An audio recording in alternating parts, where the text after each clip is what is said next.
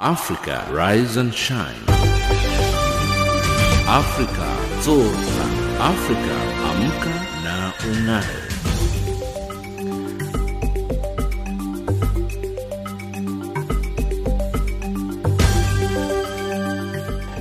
Good morning and a very warm welcome to Africa Rise and Shine. This is Channel Africa from an African perspective, and we're coming to you live in Johannesburg, South Africa. We're on the frequencies 7230 kHz on the 41 meter band to Southern Africa and on 15255 kHz on the 19 meter band to West Africa, as well as DSTV's audio bouquet channel 802. I'm Lulu Gabu, in studio with Anne Musa, Tabiso Lohoko and Figile Lingwati. In our top stories, the UN says human rights are under threat in many countries. DRC government rejects Human Rights Watch report, and Tanzania mourns 14 peacekeepers killed in the DRC. In economics news, Steinhoff scandal to affect clothing and textile sector in South Africa, and in sports news, Zambia bows out of COSAFA Under-20 Cup. But first up, the news with Anne Musa.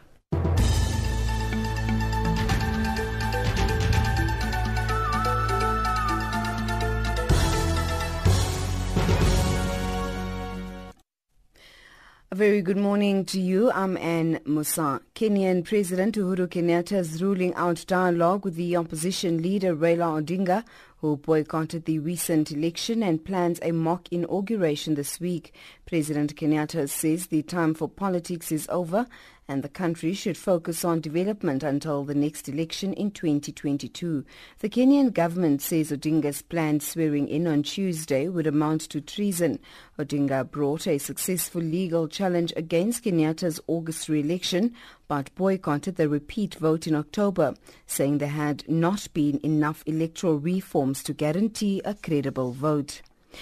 Israeli Prime Minister Benjamin Netanyahu says the sooner Palestinians accept that Jerusalem is Israel's capital, the better it will be for peace in the region. His comments come amid protests in the Arab and Muslim world against U.S. President Donald Trump's decision to recognize Jerusalem as the capital, reversing decades of U.S. policy. Netanyahu was speaking at a press briefing in Paris, in France. Paris is the capital of France. Jerusalem is the capital of Israel. It's been the capital of Israel for 3,000 years. It's been the capital of the Jewish state for 70 years. We respect your history and your choices, and we know that as friends you respect ours. I think this is also essential for peace. The United Nations Secretary-General Antonio Guterres says the Trump administration's decision to recognize Jerusalem as Israel's capital risks compromising efforts to bring peace between the Israelis and Palestinians. Guterres was speaking after spokesperson for the American Vice President Mike Pence strongly criticized the Palestinian Authority for saying it would refuse to meet Pence on his forthcoming trip to the region. The BBC's David Willis reports. Such is the level of anger in the Arab world over Donald Trump's decision that the Palestinian President Mahmoud Abbas is refusing to meet him. A spokesman for the Vice President said it was unfortunate that the Palestinian Authority was, as he put it, walking away again from an opportunity to discuss the future of the region. The spokesman said the Trump administration remained undeterred in its efforts to achieve peace in the Middle East. The bodies of 14 United Nations peacekeepers from Tanzania killed in the Democratic Republic of Congo will be repatriated in the coming days. The soldiers are all members of the Tanzania People's Defense Forces participating in a UN peacekeeping operation in the conflict-torn eastern region of the country. Their base in North Kivu province came under attack by suspected Ugandan rebels on Thursday. Tanzania's People Defense Force Chief of Staff Lieutenant General James Makwabolwa says preparations to repatriate the bodies of the combatants in collaboration with the UN is underway. Correspondent Gabriel Zakaria reports. It is a report that shook the nation after the State House Communication Department issued a condolence message from the President of Tanzania, Dr. John Magufuli, expressed his heartbreak as 14 Tanzanians peacekeepers killed by militant suspects in Democratic Republic of Congo, DRC. The report of the fallen soldiers who were in line of duty in peacekeeping mission in DRC was released on Friday evening before the families of the combatants issued the information of the lost lives. And finally, a convicted international weapons smuggler who was arrested in Cape Town in South Africa after being on the run for 2 years will be extradited to the Netherlands. In April this year, Goos Couwenhoven was sentenced by a Dutch court to 19 years in prison for his involvement in war crimes committed by former Liberian President Charles Taylor. The court found that between 2000 and 2003, Couwenhoven had smuggled weapons for Taylor's regime. South African Police Commander in Cape Town, Jeremy Vieri, says Interpol issued a warrant for his arrest. We brought him to court shortly after 4 on Friday after tracing him after months of work to a house in Fresno. The matter has been postponed for a bail application on Monday. The court ordered that he be held at Sea Point Police Station as the prison correctional services facilities had already closed. And that's the news headlines at 8:30 Central African Time.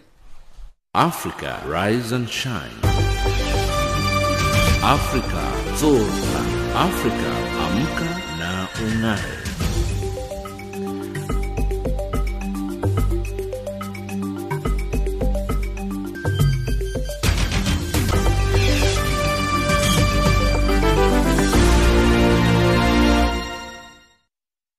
Thank you, Anne. Human rights are the foundation of peaceful societies, yet they are under attack in many countries globally, according to the Deputy UN Human Rights Chief, Andrew Gilmore.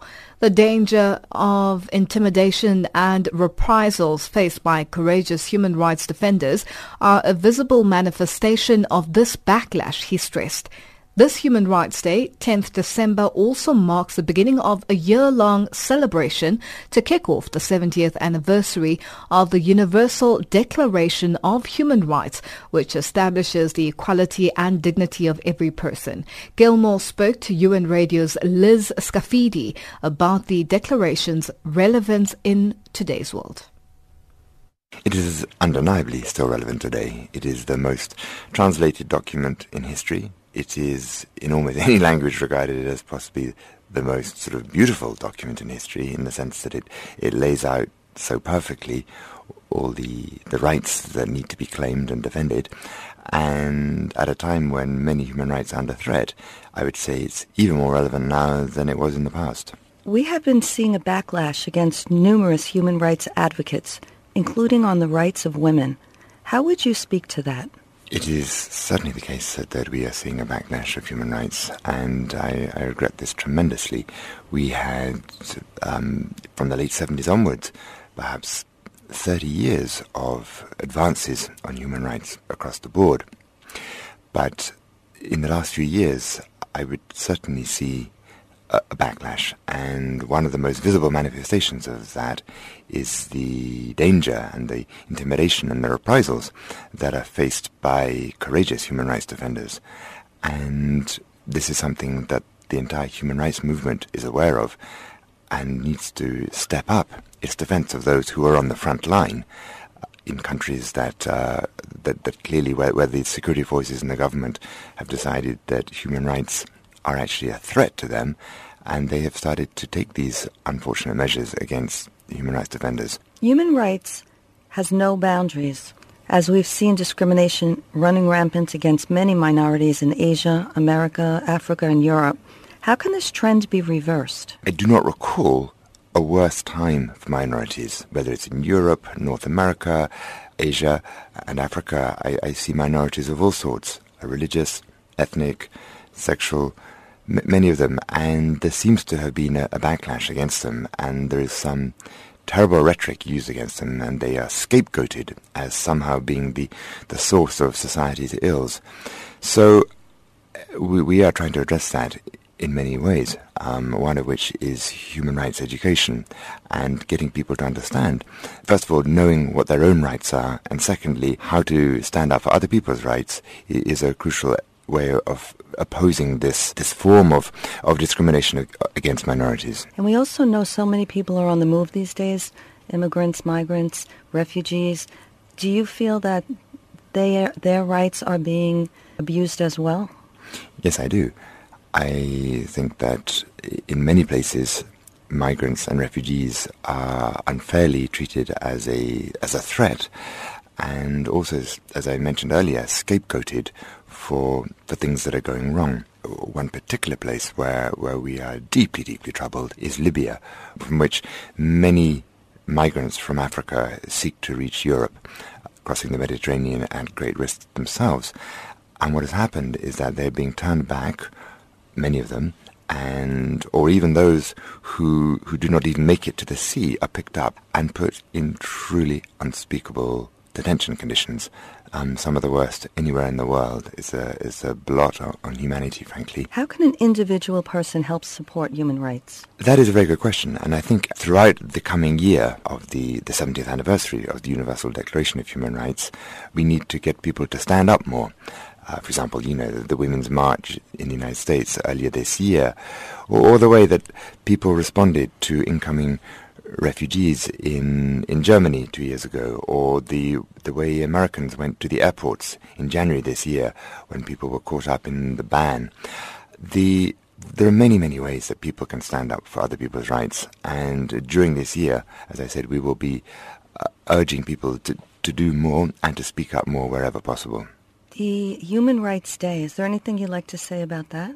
Human Rights Day is important for us because it allows us to go back and remind ourselves about the motivations for why there was a Universal Declaration of Human Rights in the first place in 1948, which came out not only of the horrors of total war and genocide, but also from the Great Depression before the Second World War. The rights contained in the Universal Declaration cover the whole spectrum, civil and political, but also economic, social and cultural rights. And this is always a good way of either reminding those who already knew or teaching those who didn't already know about the great importance of the Universal Declaration and precisely why it is so relevant.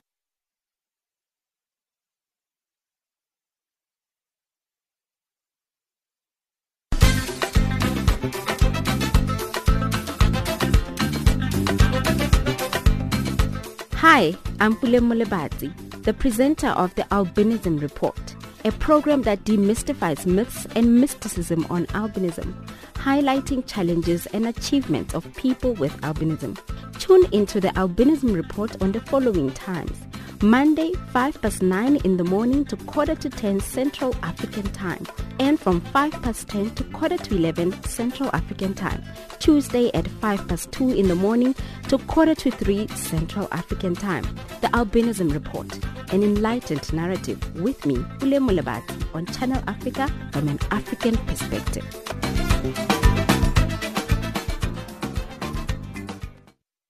It's 8:14 Central African Time and you're listening to Africa Rise and Shine. The Democratic Republic of Congo's government says Human Rights Watch used hatred to produce a fake report against the authorities.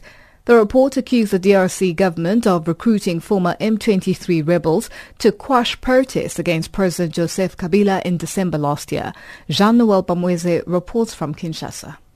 The government statement was made indeed as a reaction to the human rights report in which the American organization expresses concerns for fear of more violence and repression as new demonstrations are expected here around the end of this month.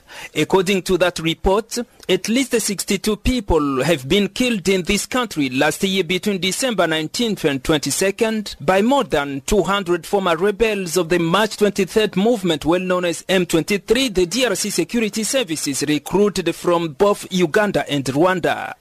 These countries' authorities have rejected such a report. They question Human Rights Watch neutrality and believe the report's content reflects hatred the organization's director in charge of Central Africa, Aida Soya, has developed against the DRC and its president, Joseph Kabila. Marie-Ange Mushobekwa is the DRC Minister of Human Rights. A human rights organization is supposed to be neutral, but Soya acts really really like an opposition militant and has stopped being objective. She has lost any credibility because she uses her heart full of hatred. The Human Rights Watch report specifies that the former M23 rebels operated here in Kinshasa, in the eastern town of Goma, and in the southeastern town of Lubumbashi.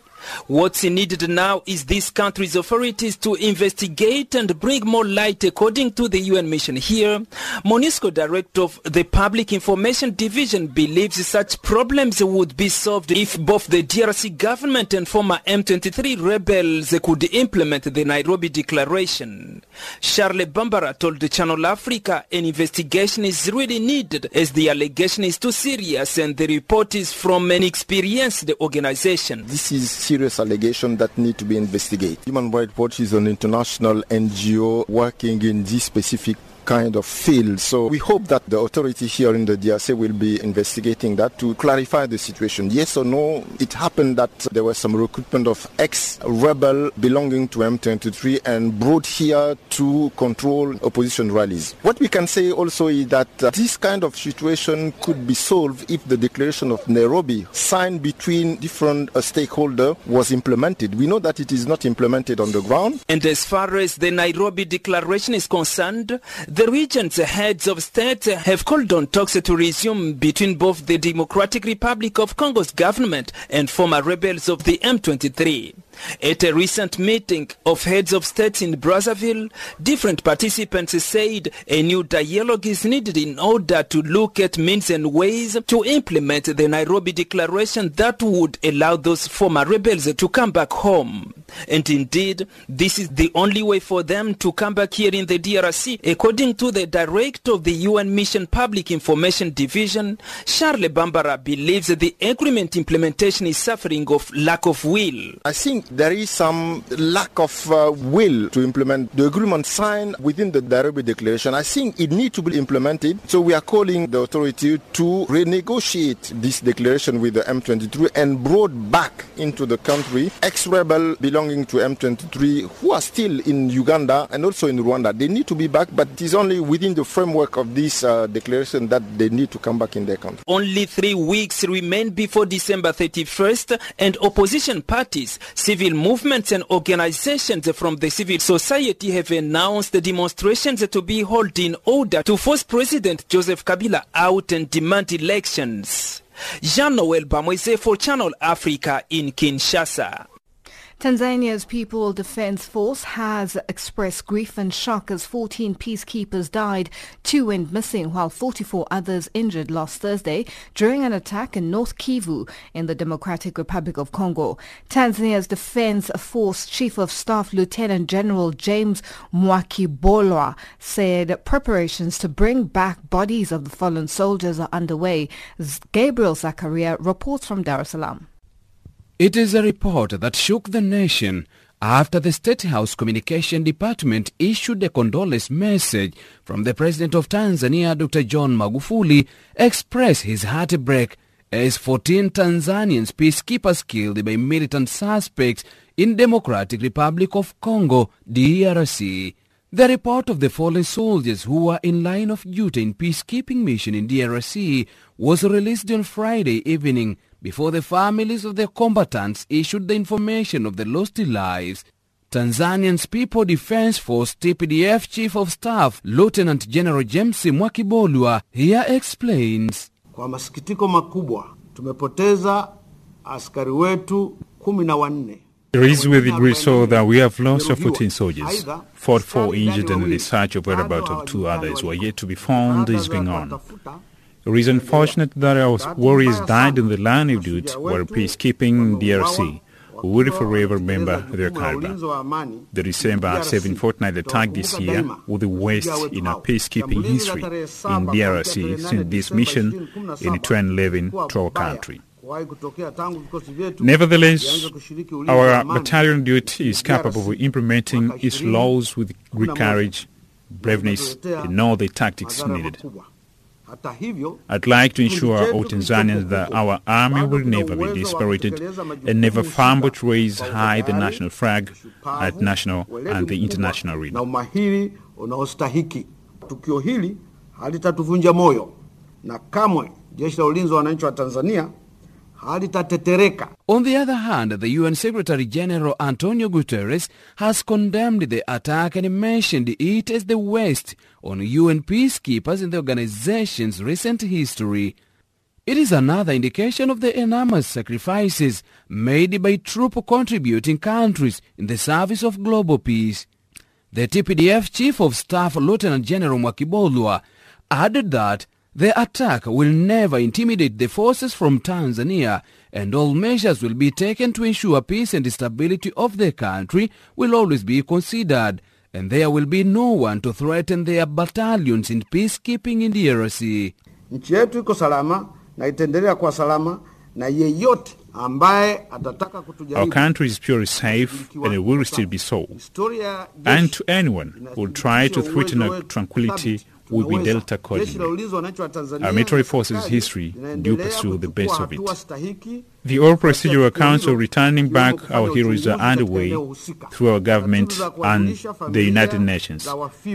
The Tanzanian Police Defense Force and the government are taking the necessary procedures, among them investigating the area that the attack took place. The attack soldiers is part of a battalion, is a detachment that were near the river and constitute a large part of force of men we lost. We know we have lost, out of doubt. It's clear that the enemies or the invaders encountered the loss that they cannot openly guarantee. According to Lieutenant General Mwakibolwa, Tanzania's forces' presence in DRC is still strong in peacekeeping mission, despite several attacks and intimidation from the enemies who do not wish to see peace and stability in Democratic Republic of Congo. Established in 2010, MONUSCO, the United Nations' largest peacekeeping mission, has recorded 93 fatalities of military, police, and civilian personnel. Reporting for Channel Africa in Dar es Salaam, Tanzania, this is Gabriel Zakaria.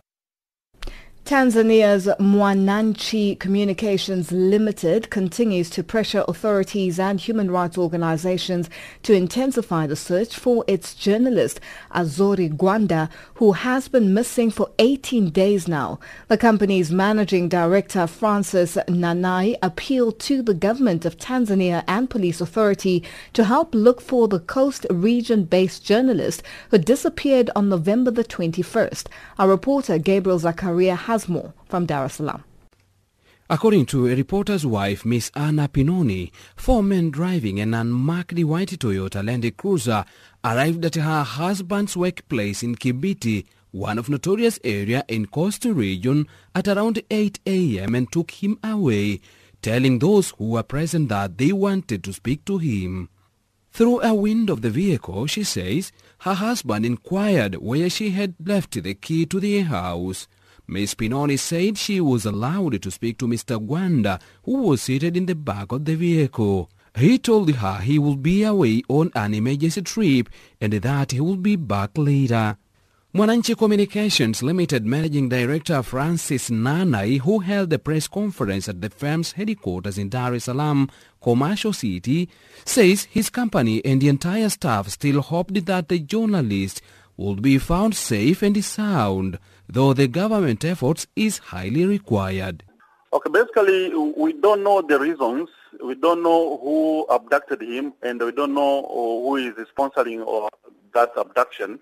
But what we know is that he disappeared on 21st of November, and we got this information from his wife, who is Anna Pinoni. He's the one who reported to the police, and then he reported back to us that his husband is missing. So basically, we don't know the motive, and we are actually in a blackout. We don't know anything in terms of the reasons and the motive behind his disappearance. So our prayer to security organs is to help us to identify, because they have a long hand and they can use their investigative machinery to identify where is the whereabouts of this gentleman. So basically for us was just to ask them to assist us on that one, because as a media house, yes, we can do our journalistic investigations, but we don't have a lot of systems to do exactly what we ask them to do. Mr. Nanai, who was surrounded by his colleague employees, most of who were dressed in black during a press conference, reiterated the authority to make a crackdown that could lead to the success of finding the journalist alive. Apart from requesting the government help, the company has also written a letter to the Speaker of the National Assembly of Tanzania, the Commission for Human Rights and Good Governance, and the Legal and Human Rights Center about the disappearance of its reporter who went missing mysteriously. Police Commander for Kibiti Special Zone Onesmo Lianga says all efforts have been deployed in the area to investigate the missing circumstantial of the journalist who became famous among the readers through his investigative art of reporting. Mpaka sasa hivi sisi kwa kweli bado hatujaweza kupata chochote kuhusiana na kutoweka kwa huyu bwana. We have not discovered anything yet concerning the missing of Mr. Gwanda. It is still not alarming that he might be in danger. Putting into consideration how he left his home, he informed his wife that he would be traveling for some days. We are being told that he was taken by strangers using their car. But it is bizarre for a person to accept entering strangers' car without alerting that he is in danger.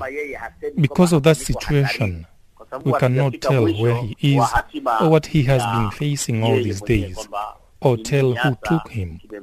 Because it seems he himself had no doubt towards the men who took him. Even his wife had no doubt. It seems they were familiar to each other. Otherwise, he should have shouted for help.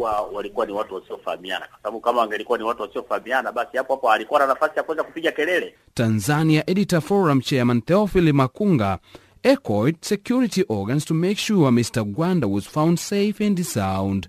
Actually, it was a big blow for the media fraternity in Tanzania, where we have witnessed one of our journalists was kidnapped by unknown people, and until today, the 18th day since he was kidnapped, we have never seen him, and his family has never seen him, and we are wondering what has happened to him. What we are asking the government is to give us information about the whereabouts of this journalist, who we think he was taken by those who took him because of his duties. So that means that the media fraternity is shocked, because that has threatened its independence of doing its job.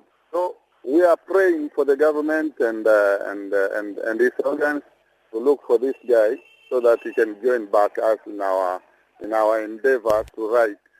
Mr. Gwanda covered extensively the string of mysterious killings targeting local government leaders and police officers that shook Kibiti and nearby areas for several months. The government responded by launching a security operation after at least 40 people had been murdered. Reporting for Channel Africa in Dar es Salaam, Tanzania, this is Gabriel Zakaria. Hello and welcome to Channel Africa, the African Perspective. We broadcast from Johannesburg in South Africa, and our main aim is to provide you with news, views, knowledge and entertainment from Africa to Africans and listeners from around the world. Reporting for Channel Africa in Harare, Zimbabwe, this is Simon Muchemwa. Reporting for Channel Africa, I am Diana Wanyonyi in Mombasa. For Channel Africa, I am Kumbera Munjerere in Johannesburg. Channel Africa Kinshasa, Jean-Noel Bamweze. Reporting for Channel Africa from Zambia, I am Hilda Kekelwa. Channel Africa, bringing you the African perspective.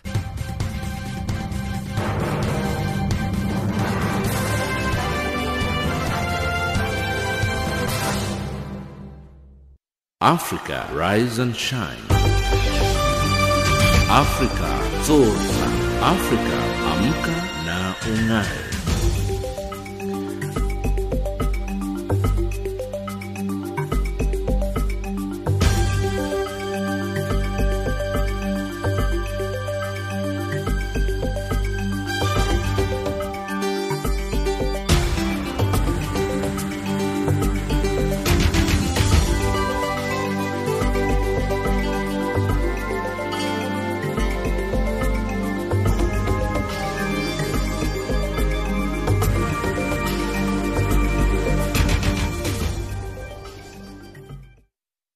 Our headlines up next with Ann Musa.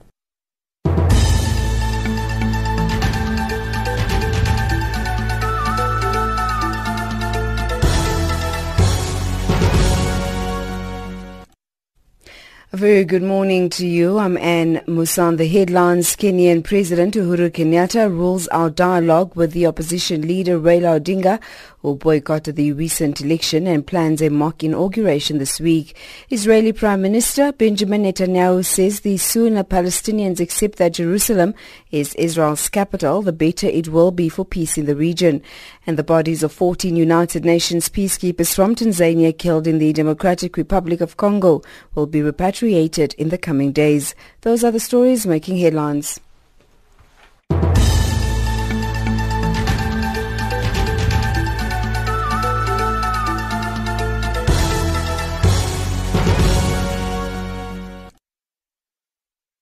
Africa, rise and shine. Africa, zorka. Africa, amka na ung'are. South Africa's ruling ANC presidential hopeful Dr. Zweli Mkhize says he is optimistic that the party's much-anticipated leadership elective conference will be successful. This is amid widening speculation that the conference could collapse due to a number of court challenges brought against a number of provincial structures like in the Free State and Eastern Cape provinces. Tshepo Ekaning has more.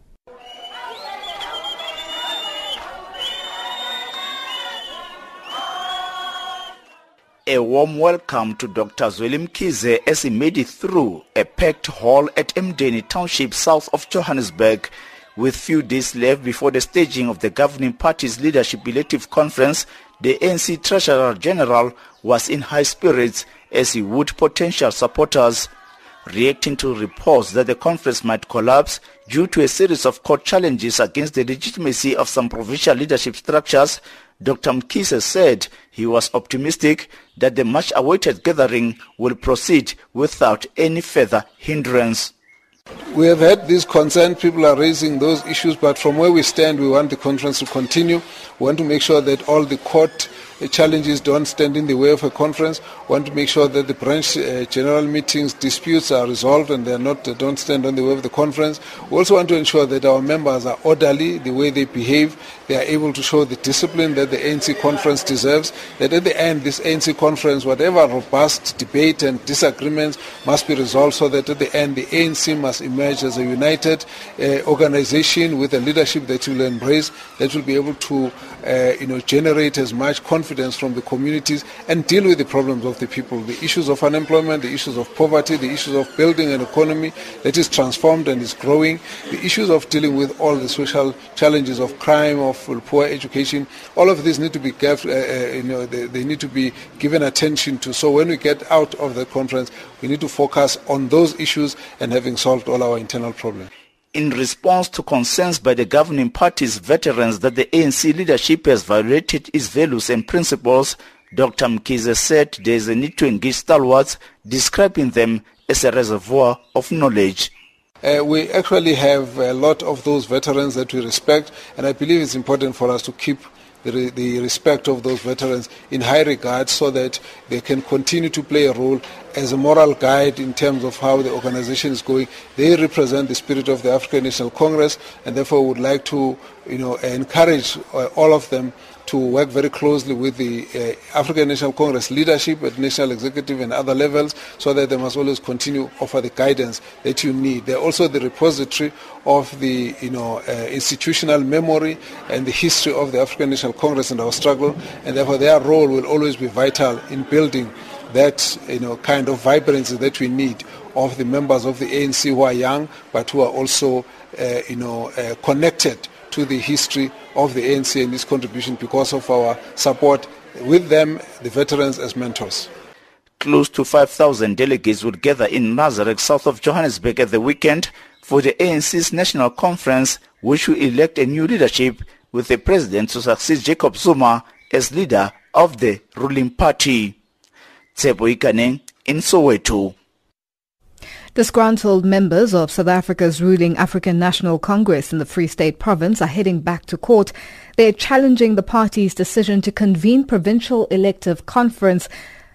Concerned members say the ANC has failed to resolve disputes at 84 branches. They want the outcomes of the elective conference be declared null and void. Thabiso Khatebe has more. Disgruntled Free State ANC members, mostly supporters of ANC presidential hopeful Cyril Ramaphosa, have boycotted the conference. In a letter written to ANC lawyers, aggrieved members have also challenged the legality of the Provincial General Council. The PGC has endorsed former AU Commission Chair and ANC MP Dr. Nkosazana Dlamini Zuma for ANC presidency. Sello Dithebe, one of the disgruntled members, claims that some of the delegates at the Provincial Elective Conference were nominated from illegal branch general meetings. That immediately throws into question the entire legitimacy of the conference. The credentials are a critical component of any conference, so that even those that may be deemed as losers can, with grace, accept the outcome of that particular conference. Munna Pulentamo, a member of the Free State CR17 campaign, claims there were widespread irregularities at branch general meetings. All branches, invitations are only issued to members who share the same view with the provincial leadership of the ANC in the province on a preferred candidate for the ANC presidency. Those who hold different views are prejudiced, particularly those who prefer a presidential candidate different from the one preferred by Ace Makhashule and his provincial executive committee.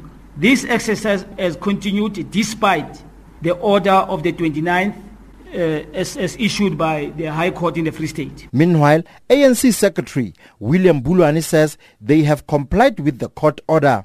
We are in compliance. They have started the 29 branches that must be rerun, and then they give us the list of those branches that needed to be rerun, and then we have rerun those branches, and then we'll be compliant 100%. The ANC says it is undeterred by a looming court action. Thabiso Khatebe in Bloemfontein. Have we untapped opportunities that can allow the acceleration of the implementation of climate global goals? This is one of the key questions that was on top of the agenda at the Sustainable Tourism Development Conference that took place in Kasane, Botswana last week. The meeting heard that the transport industry has a big role to play in ecotourism. For more on this issue, Khumuto Mopolane spoke to Vincent Benezech, transport analyst at the International Transport Forum. Reducing the CO2 emissions from aviation, so aviation to bring tourists to the destination will be very difficult. There are ways and there are measures that are being put in place at the moment, but it will still be very difficult. So it is very important to ensure that the emissions that come from the aviation actually bring something to the destination in form of economic development, in form of engagement with communities and so on. Practically, how can this happen? I think there are several ways how this can happen. Maybe one first idea is to encourage having longer trips and trips that visit multiple places within a single countries, especially for long-distance tourism. Because when you multiply the number of trips, you also multiply the number of emissions from aviation, and so it's a good way is to ensure that you fully benefit from the time at the destination. Another way maybe is to work across the whole maybe tourism value chain, so having the transport sector and the tourism sector work together so that the tourists can be offered packages that actually bring this. So I don't know if there's a lot of research that has been done already on how to measure what is brought to the destination, not only in terms of economy, but also in terms of social development and social equity. But I think it's important that all these different communities come together and then they can work to offer tourists an experience that is worth its emissions, basically. And this certainly then not only benefits the tourists, perhaps from a financial point of view, but also sustainable tourism does get to benefit, doesn't it? Yes, indeed, and I think the importance is that also bringing these tourists to sustainable destinations. So, because if you actually use the plane and then you go to somewhere where you actually emit a lot of emissions, produce a lot of waste, this will not be efficient in any way. So it's actually making sure that the plane that you take brings you to somewhere which is sustainable as well. I think, for instance, Botswana is doing a very good job around this,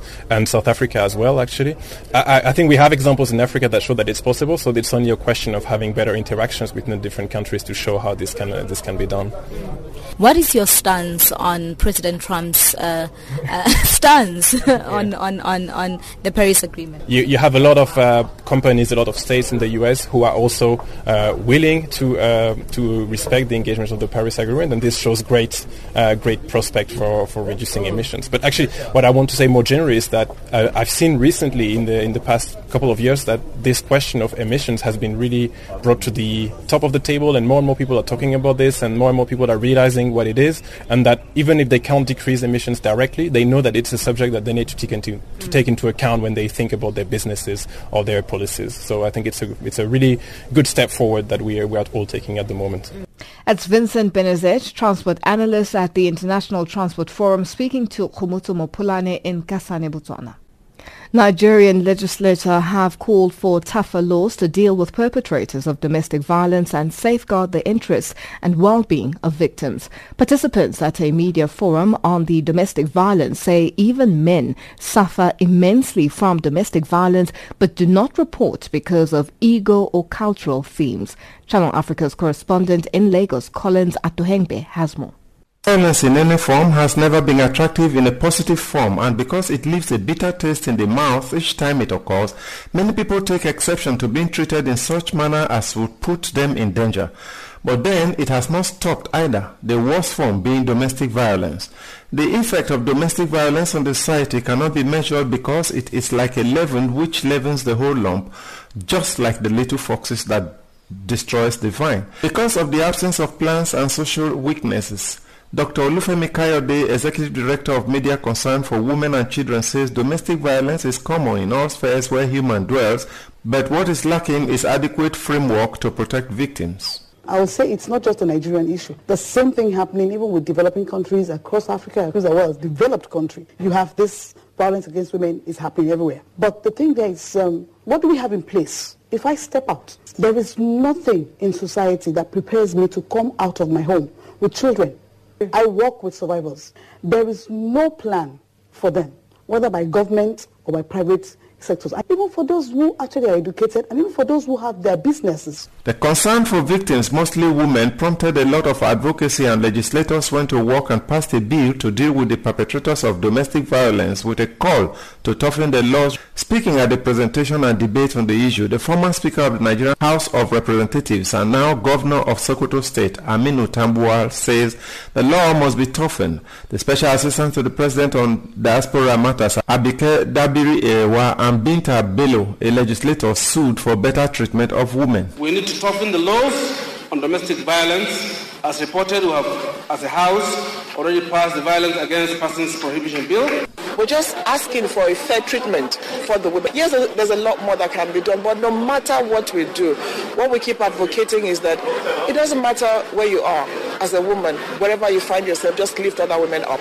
It's very sympathetic, very critical for Nigerian women, and I think the right time to act is now.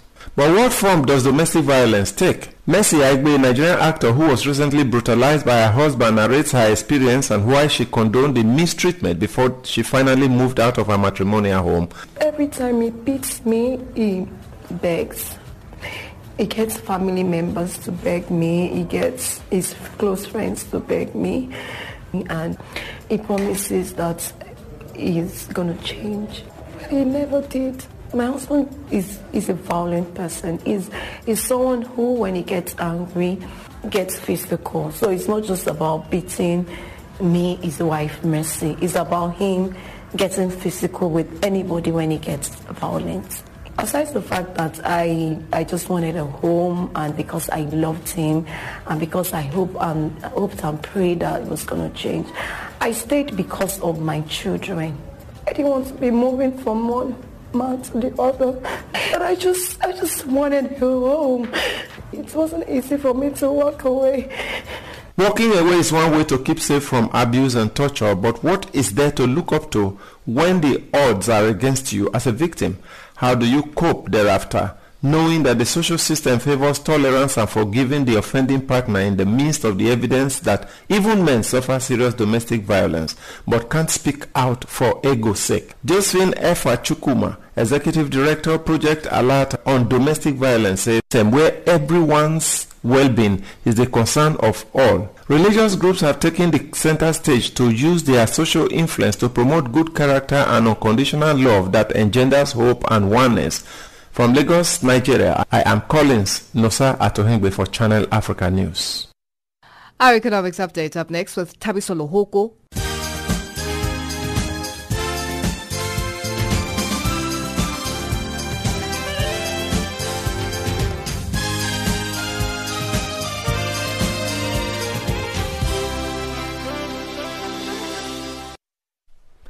Thanks, Balungila, and good morning. South Africa's largest trade federation, COSATU, has warned that one of the biggest corporate scandals involving Retail Steenhoff International will have far-reaching repercussions on workers in South Africa's clothing and textile industry. This comes after Steenhoff revealed accounting irregularities. The scandal has shocked investors who had backed the rapid reinvention of the South African retail empire. It has also put the government employees' pension fund at stake. Chris Duviesi, Steenhoff's largest shareholder and chairperson, is in charge.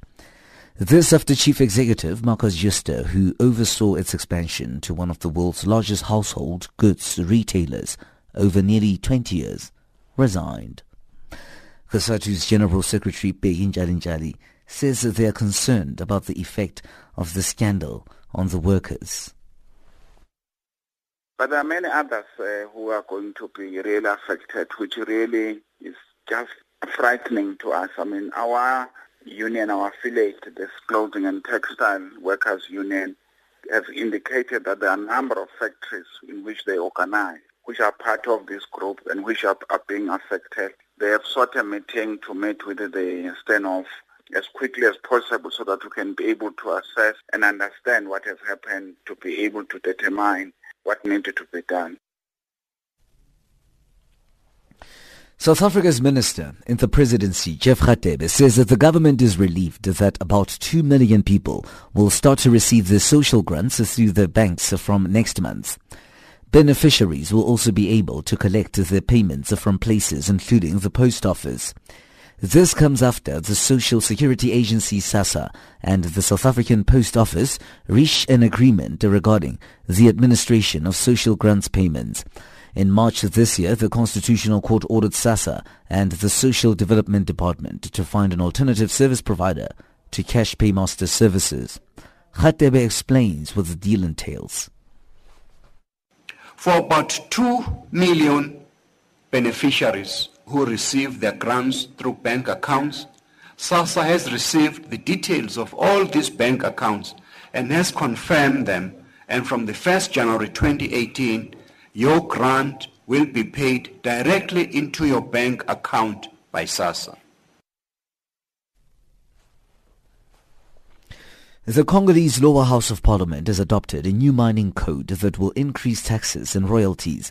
The code had originally been proposed in 2015 but was shelved because of fierce objections from mining companies which complained that it would put off investment. It now goes to the Senate for another vote. The lawmakers have confirmed the bill's passage late on Friday, saying only relatively minor changes had been made. Congo is Africa's largest copper producer, a significant gold miner, and one of the world's leading sources of cobalt, increasingly sought after for use in electric car batteries. The Kenyan supermarket store, Nakumatt's presence in Tanzania, has been reduced to a single outlet after the struggling retailer was evicted from a building in Moshi for failure to pay rent for over a year. The retail chain was on Friday forced to close its store following rent arrears of an unknown amount. It's the retailer's third store to shut down in Tanzania in as many months. Nakumatt's remaining branch in Tanzania is located in Dar es Salaam. The US dollar trades at 13.63 in South Africa. It's at 10.19 in Botswana and at 10.22 in Zambia. It's also trading at 74 pence to the British pound and 84 cents to the euro. Gold $1,250, platinum $889 an ounce. The price of Brent crude oil is at $63.26 a barrel. You're listening to Channel Africa.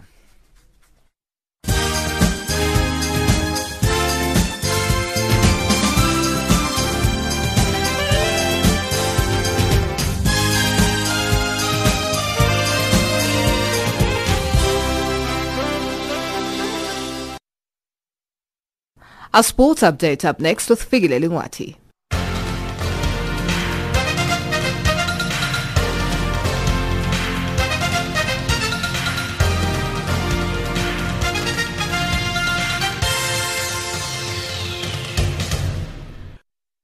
First up is football news. The Zambia under-20 national football team's chances of making it to the semi-finals of the ongoing COSAFA Youth Championship have all but vanished after being held to a goalless draw by a spirited Malawi side.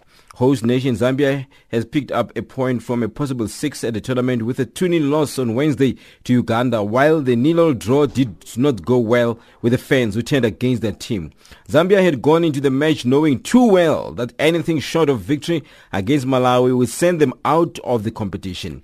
The Zambian team, comprising largely of players from the under-17 team that won the COSAFA tournament in July, came out of the woods, but the Malawians held their ground. Once it became clear that the match was headed for a stalemate, the local fans started booing their team whilst cheering on the Malawians.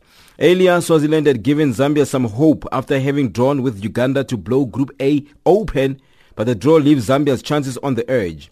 The defending champions will play Swaziland today at Ngana Stadium in the final group match. In other matches of the ongoing 2017 Mupani Copper Mines COSAFA Under-20 Championship Group C clash between Zimbabwe and Angola at Nkana Stadium in Quito on Sunday, Zimbabwe played to a goalless draw in the opener while Angola were defeated 1-0 by Namibia. And in local football in South Africa, South African Premiership side Bloemfontein Celtic coach, Serbian coach Professor Veselin Jelicic says he's happy with the performance displayed by his charges in the Free State Derby victory. Celtic handed their neighbours a 3-0 hammering in a pulsating Absa Premiership encounter at the Dr. Petrus Mulimela Stadium in Bloemfontein. We try to motivate them always the same way, but they could see also that other teams are coming and they can choose between two solutions. One is to be among 5 the best teams in the country, and another one is to start to fight for relegation. So I think that they choose good option.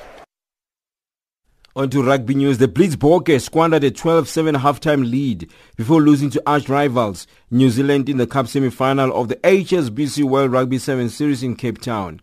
South Africa didn't have enough composure in the second half and eventually lost 19-12. The clinical New Zealanders scored 3 tries to 2 for South Africa. Philip Snyman got an early try for the home side. New Zealand were reduced to 6 men, but that did not stop them scoring a try through Tim Mickelson.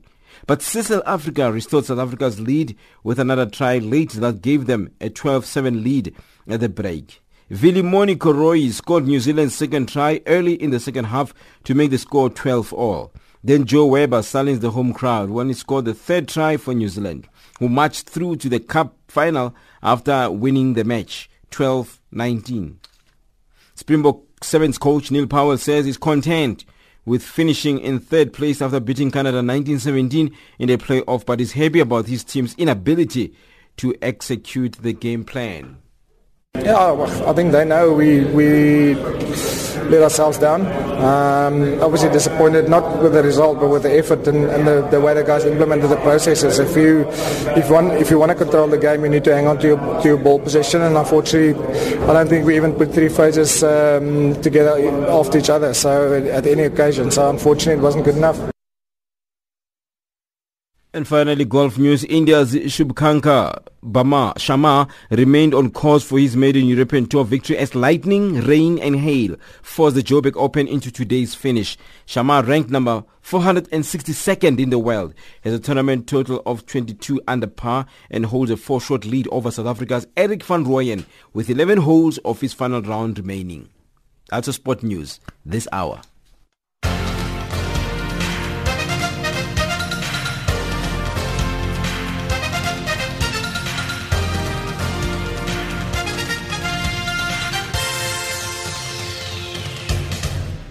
Africa, rise and shine. Africa, zorka. Africa, amka na ung'are.